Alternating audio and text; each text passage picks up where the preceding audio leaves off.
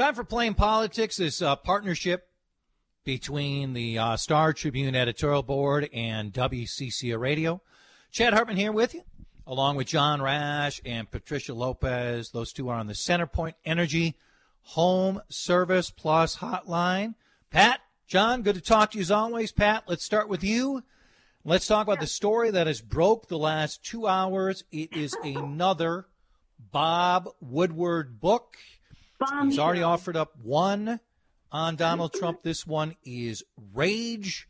Among the headlines, the president admitted he knew weeks before the first confirmed U.S. coronavirus death that the virus was dangerous, airborne, and highly contagious. And as he told Bob Woodward, by the way, let's get this out of the way, he talked to Bob Woodward not 5 times, not 10 times, not 15 times, 18 times. He told Bob Woodward, more deadly than even your strenuous flus. And, Pat, this was at a time when what he was telling Bob Woodward was extraordinarily different from what he was telling the American public about the threat of COVID-19. Yes, he admitted in a phone call with Bob Woodward, as incredible as this may seem, that he was intentionally misleading Americans, that he was downplaying it, in his words, that he knew from the beginning, as far back as late January, he had been told by his advisors that we were facing a pandemic that was every bit as deadly potentially as the 1918 Spanish flu pandemic. And so everything that has followed since then has been a lie. And now people know it, and almost 200,000 Americans are dead because of it. So, John, here's the quote, exactly what Pat was referring to. I want to always play it down. I still like playing it down because I don't want to create panic. The Trump defenders are going to say that you can do both, that you can put a plan in place to protect the country, to shut down citizens coming back from China and others, the restrictions that were set up and other areas. And you also, as the president, should not create panic. From what you know about the book, and you know a variation of that defense is coming, objectively, will that hold up? The president's first priority is and always has to be to protect the American people. And the way to not create a pandemic is to give the clear sense to the public that the federal government is fully knowledgeable, fully activated, and fully in control of a situation. And so by downplaying it and not acting with alacrity as other countries and certainly previous presidents would have, that created the conditions that has led to such a catastrophe as this country's response has been, and did the exact opposite of what the president claims he was trying not to do, which is to create this kind of panic, this kind of concern that clearly has enveloped America and now the world. So this is an extraordinary admission by the president, a remarkable revelation in Bob Woodward's book, and will be the top topic going into the home stretch of the presidential campaign right now. Certainly, President Trump has his base, his defenders, who will say that he did the right thing. But for most Americans, I sense that they will be deeply disappointed that his public rhetoric didn't match the reality that he was well aware of. Chad, I should point out that, any president would try not to downplay the situation, but obviously you don't want to panic people, right? But that's very different from deliberately lying to them about the simple things that they could have done to protect themselves, to developing the national strategy that many other countries did that helped suppress deaths in those countries, all of which was absent here in his frantic attempt to, keep the economy going, which didn't happen anyway. We're all in the middle of a pandemic-triggered recession. There was no control. There was no plan. There was deliberately misleading people in such a way that exposed them to even greater jeopardy. I don't know how you spin that, frankly. There is no positive, face that you can put on something like that. John, there are other parts of the book, And I want to get to some of those revelations also about Mattis, Fauci, and some other prominent people where it's classic Woodward, where he is getting this information sometimes directly from them, but other times from associates. So that is a part of the book. But the part I want to emphasize again, CNN has already played audio of the president and these exact comments. And 18 times. This is, again, Donald Trump, who is convinced, he has basically said it, he's lived his life this way, that if he can sit down with someone, whether it's Bob Woodward, President Xi, you name it, he can persuade them. And I'm sure many of the Trump folks were very worried and very wary of giving Woodward so much access. But we had certainly in the anonymous debate last week on the Jeffrey Goldberg story, a very credible journalist, people saying nobody's on the record. The person on the record throughout this book, John, is Donald Trump himself. Mm-hmm. And indeed, it appears that General Mattis had some extraordinarily blunt comments regarding the president as well.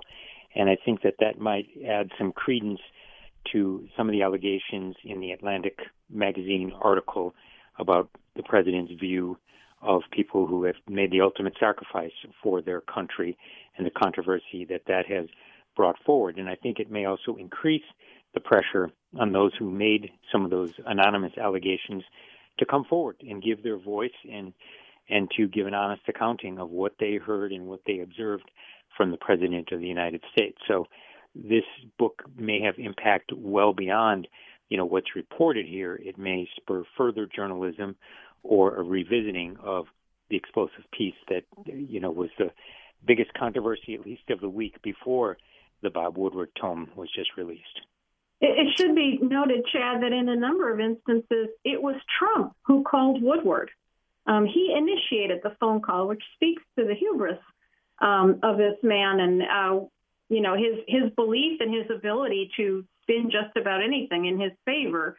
I was particularly struck by the audio clip when Woodward asked him about Black Lives Matter and the civil unrest that we've seen throughout the country. And didn't the two of them, as white men of privileged backgrounds, have some obligation to try to understand what blacks were going through? And Trump almost hoots in derision. No, not at all. Accuses Woodward of drinking the Kool-Aid and is just so contemptuous of the whole notion. It's really, you really have to listen to it to fully grasp it. Pat, Mattis is quoted as calling, this is his former defense secretary, quoted as calling the president dangerous and unfit to be commander-in-chief. Woodward writes that Dan Coats, former senator and Director of National Intelligence head, Dan Coats, continue to harbor the belief that Putin had something on Trump. Anthony Fauci, on the president's leadership, rudderless, and his attention span is like a minus number. So, Pat, I want to ask you this on the political side. To the most passionate Trump defenders, they will dismiss this. They will say fake news. They will believe the president. They will justify it in some way. Who does this affect when we're talking about a race that is 60-some days away, that Joe Biden has a nationwide lead, but in many states, many of those swing states, Biden has a lead, but it is a lead that is still very much up in the air? Who does this book most affect, and does it have any effect? We've had many other books. Many of these individuals don't have Bob Woodward's pedigree. We've had other books highly critical of the president. Does this matter regarding November 3rd?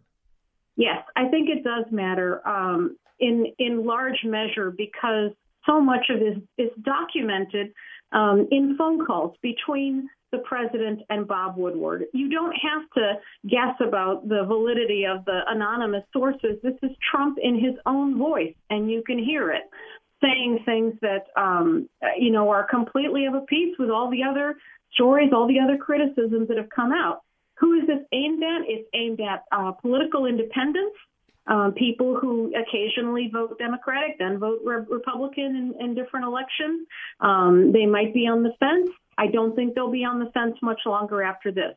Also aimed at Republicans who reluctantly voted for Trump, their first choice probably would have been Jeb Bush or Marco Rubio or any of the other Republicans who were running last time. But, they decided to give him a chance. I think business has to really take a second look at this. Business leaders need to realize that what they supported the first time around has not resulted in what they thought it would result in, and that another 4 years of chaos and lies and lack of planning is bound to be ruinous for this economy.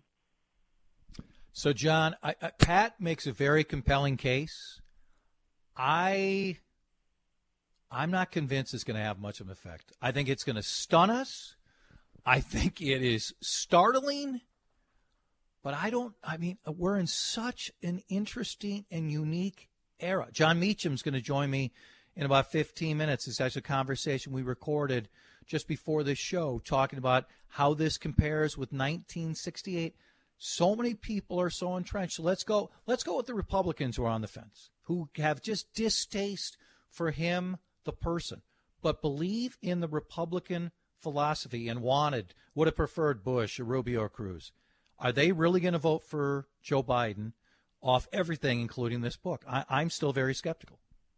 Well, there'll be intervening events, including most decisively the debates that will be watched most likely in record numbers. And my sense is a book like this is a confirming event for those who have decided to not vote for the president, whether they supported him in 2016 or not.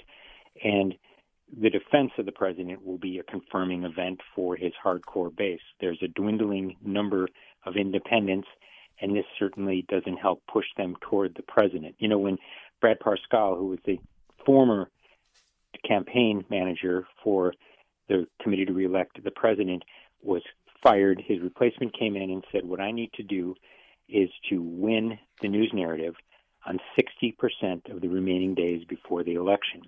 And so even if this book doesn't have the enduring impact that it would in other presidencies, because there have been so many of them and the whirlwind of controversy continues, it certainly means it's a really rough day for the president's campaign. It'll go on into campaign ads, no doubt, for Vice President Biden and be part of the debate narrative. You can certainly bet that Chris Wallace will ask President Trump maybe perhaps the very first question when he hosts the first debate in just a few weeks from now. So it'll have an impact, but there will be other events that transpire. But this one may have more of an impact, for instance, than John Bolton's book, Michael Cohen's book, the one from his niece, and the many others that have been published, because it's on tape, because it cuts to the heart of what is really racking the world right now, which, of course, is an uncontrolled pandemic, and the fact that the person who most looked to for leadership, certainly here in this country and globally, the President of the United States, deliberately played down the severity of it. Okay, so I want to ask you again, Pat, just about something you said early. Because you said, and I think the evidence is overwhelming in this book, that the president clearly was playing it down. You said something along the lines, and consequently, 200,000 people have died. We're close to that, or we're nearing there. 190,000 plus. Yeah. We would have had thousands and thousands of people, Pat, who would have died no matter what, right? Absolutely. I mean, I don't think I don't think we can put on everybody's death because he was playing it down. I mean, I just want to see if you want to clarify that in any way. We have also had far more than our share of deaths in our relation to the world population, and that's also indisputable. So, is he responsible for every one of those deaths? Absolutely not. But the fact is that while he was misleading people, many people died, and some of those deaths could certainly have been prevented if we had, for instance, a national strategy in place, if we had the proper equipment distributed to the places that needed it, if we had done containment strategies, we'd still be fighting a global pandemic. There's no escaping that. But we could have done it better, and now we know that indisputably. Let's pause right there, get to many other political topics. Chad Hartman, along with Patricia Lopez and John Rash, playing politics with the Star Tribune on WCCO. Right in the middle of playing politics with the Star Tribune, Patricia Lopez and John Rash. Pat, I'll start with you. How about the money situation that is taking place? It just seems like a given that when we talk about a presidential race, if you have an incumbent, the incumbent will have a huge financial advantage. And it seemed like if we were looking at January, that seemed to be the way. The president, was very unified within the party, was raising a great deal of money. At that time, John alluded to him before, Brad Parscale was viewed as just a genius. Well, you now have had a lot of good reporting point out that the president's team has already spent $800 million. $800 million that Biden just had a month where they raised $365 million. And the president has basically confirmed that he's looking at putting his own money in the race because of the financial position they are in. Is it possible that money will play a part in this race, that the Republican Party, led by a self-claimed billionaire, will face financial challenges? Well, I mean, this follows the pattern of usual campaigns. It's often seen as a reflection of how well the candidate is able to run things. If they burn through all that money over the summer, which is just staggering to me, leaving themselves nothing for the home stretch, that sends a big signal to donors about whether they really want to throw good money after bad. And so they may well find it even harder to raise money, which is probably why Trump is looking at putting in his own money. He has said that. I'm very dubious about whether he will actually follow through with that. That has not been his pattern ever, to risk his own fortune on things like this. His whole MO is to use other people's money. But that may be very difficult to do after they see how Brad Parscale, ran through it all. John, there's still a couple months to go. I still have a tough time believing that either party in this era, when we have so many large differences, will have a significant financial advantage over the next couple months. Do you think it could play out that way? And right now, the Democrats, if we're going to see a disparity at this point, it would be in the Biden favor. Well, I think certainly in 2016, the president's hunch was right that he didn't need to raise as much and spend as much, perhaps, as his Democratic opponent, because he so dominated the free media space. And as president of the United States, as one of, if not the most unique one we've ever had, and relative to the reticence of Vice President Biden to hit the hustings and to do daily press conferences the way the president seems to do, he's going to have a lot of free media coverage. The challenge there, of course, is there's only so much control over your message that you can have. And the paid media that the Biden campaign is much more controlled, much more targeted, whereas there's evidence that the president has spent the majority of his money bolstering the base as opposed to expanding it at this point. So money could play a significant part, but I think that in such a high-profile race, in such a time that is fraught with crises across the spectrum, political, economic, and health, I think that most people will go on the news narrative and who they think is best to lead the country out of it, as opposed to being influenced by campaign ads, which I think are much more influential on down-ballot races where people know less about the candidates, or you have the ability, if you have a significant financial advantage, to define your opponent much more than the president or Vice President Biden will in the remaining weeks of this race. There's another part to this, Chad, and that is that, money always matters to a certain extent, and it's not just because of ads, because there is what is often called earned media. But campaigns need money to make their ground game work, right? To generate the excitement, to create the events, to get volunteers out that, get people to the polls, to sign people up. All those things take money. Somebody has to organize it, pay for it. And smart campaigns always make sure that they have some money for that in the home stretch, because that's when they really need to do turnout and get their people out there. That's especially important for Trump, who has always catered to his base and not really given much consideration to people in the middle or on the other end. His strategy completely revolves around motivating and mobilizing everybody in that, roughly 35% that is his hardcore. Real quick, Pat, are we going to have fireworks on Friday with another special session? Well, it sure looks that way. They've still got the same list that's been in front of them all summer. They should do a bonding bill. God knows the state, needs the projects and construction industry. They need to decide on emergency powers. There's the matter of the governor's commissioners. So there's a lot. Yes, the potential is definitely there. John, Pat, thanks so much. Always appreciate it. We'll talk soon. Thank you. Playing Politics, Star Tribune editorial board, and WCCO Radio.